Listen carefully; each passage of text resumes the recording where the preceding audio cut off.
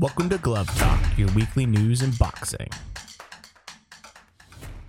So right off the bat, I did want to highlight a smaller fight that happened, and it was a great fight. It was actually the first Queensberry promotion fight, and it was the headliner for that, and that was Brad Foster versus James Beach. If you didn't see this fight, I highly recommend going on YouTube and finding it if you can and watching it. It was a really good fight. I had never heard of either fighter before, and I was pleasantly surprised by this fight. I really liked Brad Foster a lot. From what I understand about this kid, he doesn't have an amateur background. He's learning on the job, which when I first heard that, I was concerned. Like, this guy doesn't have any amateur background. Mind you, I'm someone that really believes amateur pedigree can be important in terms of trying to figure out how to kind of push young fighters up in different levels. So I was kind of surprised by this, but wow, I was very impressed with Brad Foster. He's got a little bit of that kind of Josh Kelly defense, that slickness, you know, where he can kind of just be very elusive and use his head movement to kind of get out of the way, and instead of really utilizing, you know, traditional kind of shell up defense. And besides that, I mean, he's a really great fighter. I mean, both guys, I have to hand it to both guys. They both just really went at it. Apparently they had sparred quite a bit together. They kind of knew each other. So that made it even more interesting because they can't really do anything that the other one hasn't probably seen before. But it was a very good fight. And, you know, congratulations to Brad Foster on the win and the title there. Very interesting young fighter. I highly recommend keeping an eye out on this kid, because if he develops well and he has the right training behind him and they take him slow, because he doesn't have that amateur pedigree, and don't force him into major huge fights too quickly, he could be really interesting to see how he develops. Shakur Stevenson's leaving 126 and staying at 130, and that opens up his vacant title to Navarrete and Magdaleno possibly fighting for it, which I think is an interesting fight. I would probably favor Navarrete for that one, but I definitely would love to see that fight. It looks like Lomachenko versus Teofimo Lopez won't be happening now until October 3rd. They've kind of pushed it back, which I think is understandable because we've been hearing about spikes in the virus and everything like that. And I really think that they want to have some kind of attendance for this fight. And so by pushing it back, they're basically reassuring that will happen. It is still confirmed that it is going to be in Las Vegas, so we do know that.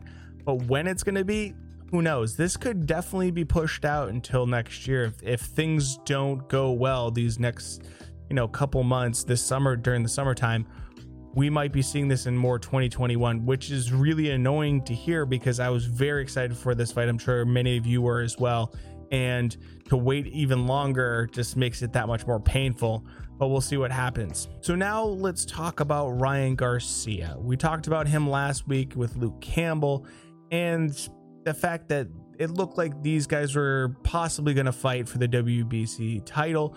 It looks like things have moved and progressed a little bit since then, and that it's basically been confirmed that they are in negotiation right now. What throws a wrench into all of this is that Ryan Garcia came out and basically said that to Oscar and Golden Boy Production that if you don't believe in me, release me. And I don't know if that's coming from him being unhappy with the numbers they're giving him in terms of what the purse is going to look like, or if there's something else going on behind the scenes.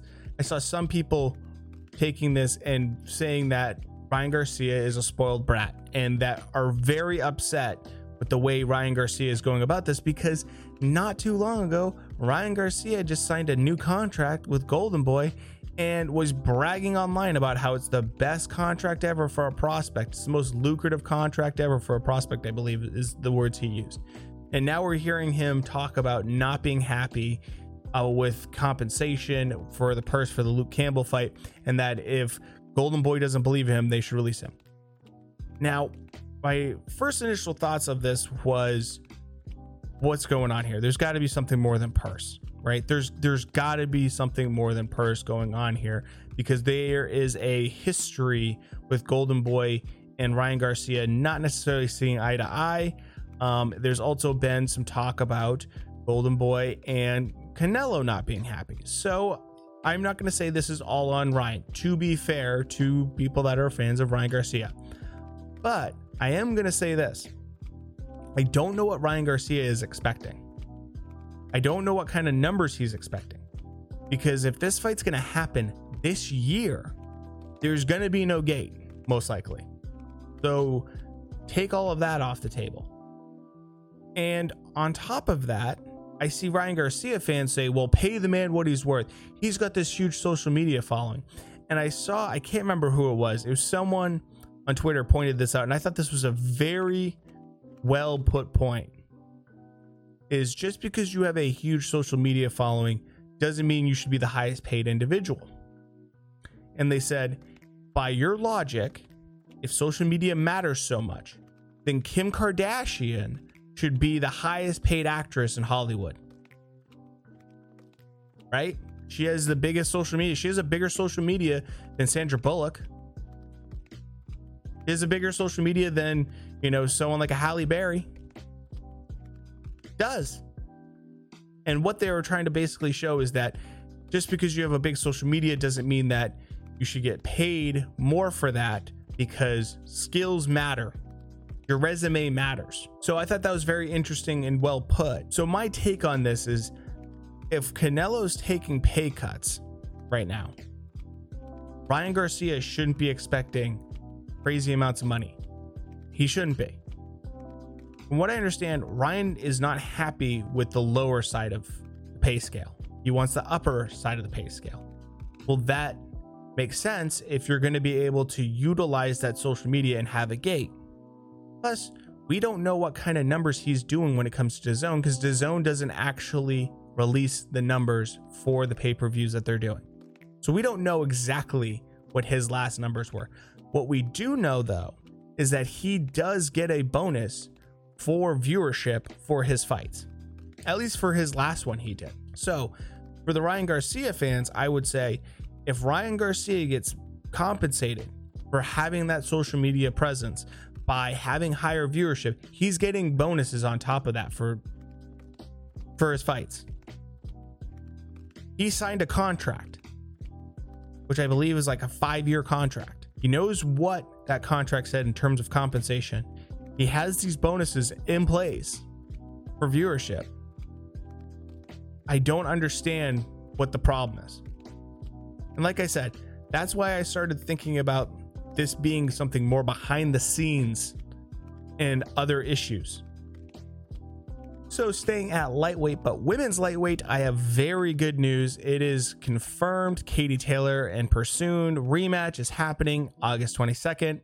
I wanted to just kind of update it. I kind of talked about it quite a bit, I think, last time, that it looks like it was going to happen. It is finalized. It is happening underneath the Povetkin and White fight. So if you're ready for this, this is going to be a great rematch. I'm very excited about this. I'm also very curious to see, Persoon hasn't had a long camp for this. I know Katie Taylor's been training.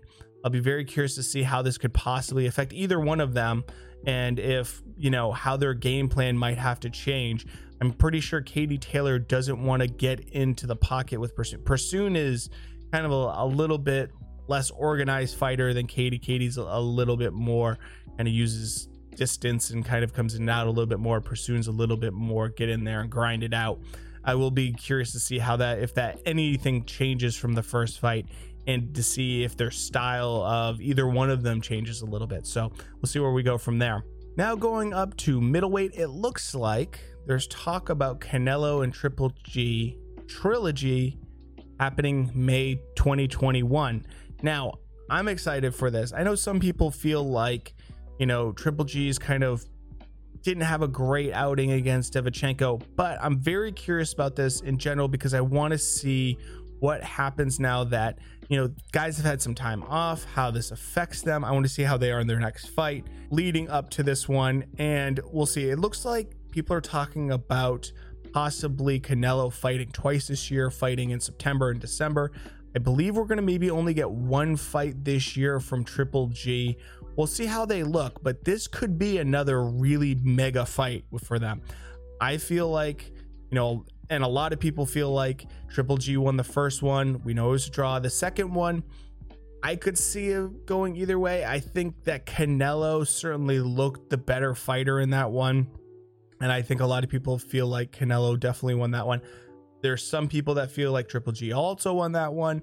I think it was very close, and I could see it kind of going either way. I think I had Canelo edging it out more in that second one. So if they do have a trilogy fight, I mean, these guys, it's amazing whenever they get together. Really, it's a fantastic spectacle to see. So we'll see what happens with this one, and it's very promising to hear that this is something that is being talked about now and not in 2021, because if it was happening in 2021, I'd probably believe it a lot less. Now going up to super middle, it looks like John Ryder has said that he has a plan B for in case the Canelo fight doesn't happen, and that's Billy Joe Saunders. Billy Joe Saunders, I believe, has also talked about this possibly being the fight that he's going to take instead of the Andrade fight. I don't know about this right now. Quite honestly, I'm sick and tired of talking about Billy Joe Saunders and who he's going to fight. Every week it's someone different. Every couple of days he, gets in a Twitter spat with someone. I'll wait to really kind of give some more information about it. But I do think it's interesting that, John Ryder, Billy Joe Saunders does seem to make a lot of sense considering that things are still locked down, travel still restricted. I think this makes a lot of sense. And actually, I would maybe favor John Ryder in that matchup. So we'll see what happens there. Now going up to heavyweight, it looks like Andy Ruiz and Chris Arreola are going to be possibly squaring up. It looks like they've been in negotiations and things are going well from what I've read. And actually, I think this isn't a bad fight for Andy Ruiz. So let me just say this. I feel a little bit bad for Andy Ruiz because obviously right now, everyone is still remembering the AJ rematch, and he still gets a lot of stick for that, which rightfully so, obviously. But still, you can tell Andy Ruiz is trying maybe a little too hard to convince people that he's not slacking off and that he's taking things serious, because everything he posts is him doing some kind of workout. Everything he posts is him training in some way, and every article I see kind of always starts with Andy Ruiz and talking either about his weight or him training or something combined. I kind of feel bad for Andy Ruiz in a little bit, just in the sense that like the dude has been dragged nonstop since that fight. So actually, I think this is a good fight. This isn't a bad fight for Andy Ruiz. One, I think Chris Arreola is beatable. I mean, he's definitely beatable. He's older. He's around 40 years old. He's a big dude. He's, not a bad matchup for him. And I think it'd be interesting to see how Andy Ruiz deals with him, because Chris Arreola is, not the biggest dude, but not the smallest guy of the bunch. And we saw how he was against Kownacki, where he can trade and he can certainly take a punch. So I'm actually kind of excited to see how this kind of plays out. And I'm glad to see Andy Ruiz taking smart steps forward, instead of trying to, hope for a big kind of money fight with someone like a Fury or Wilder, or, for a little while they were talking about Andy Ruiz and Dillian White and stuff like those. Things are so locked down right now with all these kind of mandatory fights and all these crazy contracts that are being talked about. I like seeing that Andy Ruiz is trying to stay busy. Speaking of someone that kind of wants to fight Andy Ruiz, is Adam Kownacki talked about Ruiz or Luis Ortiz kind of being like secondary options if he can't get the rematch right away. Kind of interesting. I don't know if really that's the next level I would kind of suggest for someone like an Adam Kownacki. I think Adam Kownacki might need to fight someone a little bit less high profile before fighting one of those guys, because I feel like maybe Ortiz, I could see maybe that, but I would want to see Adam Kownacki against more mid-level guys that come to mind right off the bat. I'm thinking more of Carlos Takam. I would rather see him fight him. I'd like to see him maybe fight maybe an Oscar Rivas, somewhere around there, maybe a little bit more. Whereas I think of Luis Ortiz closer to top 10. Andy Ruiz, I think you could make a case for him being top 10. Depending on who you ask. I don't see how he goes from a loss to fighting someone that's possibly in the top 10. I see him being more on guys that are, hell, I would like to see him against Dominic Brazil.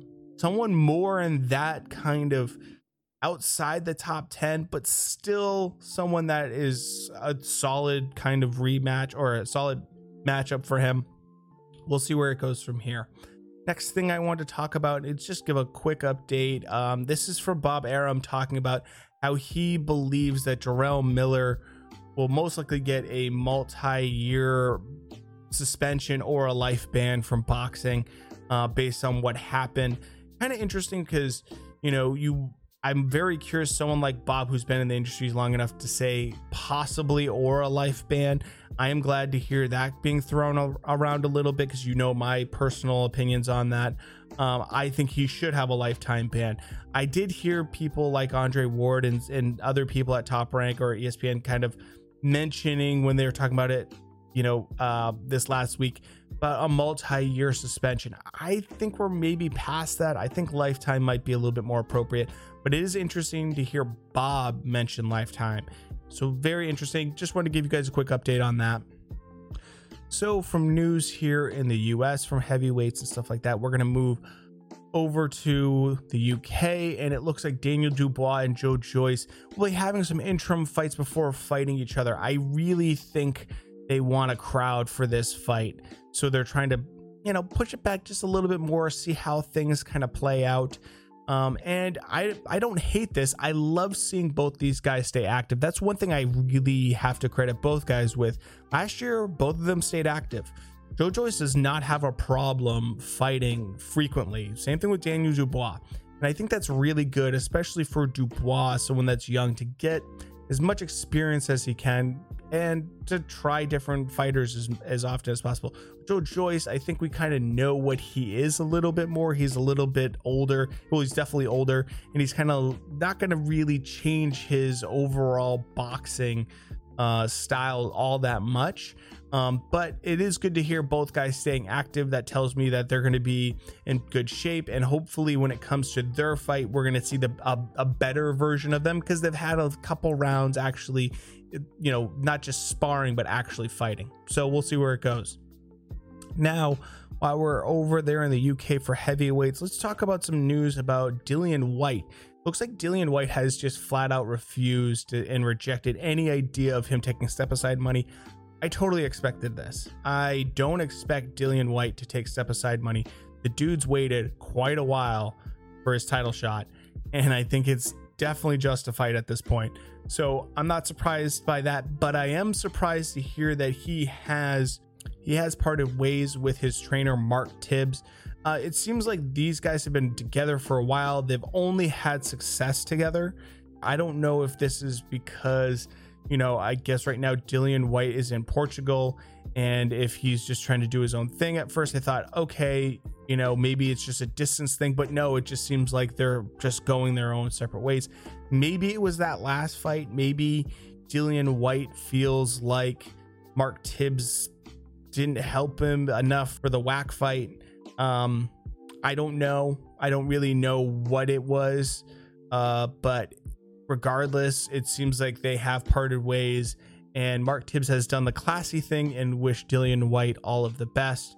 So, to Mark Tibbs, I wish him all the best, because he did a great job with Dillian Whyte. I think Dillian Whyte wouldn't be maybe where he is without someone like Mark Tibbs really helping him, guiding him, and being a great trainer to him. So with all that said, now we're going to end this week with a little bit more interesting kind of conversation type topic, and then end really the whole week with just something fun to kind of note.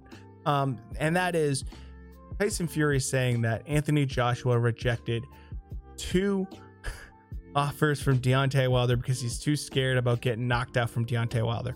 Now, you have to wonder how much of this is based on any kind of facts, or if this is just Tyson Fury being Tyson Fury.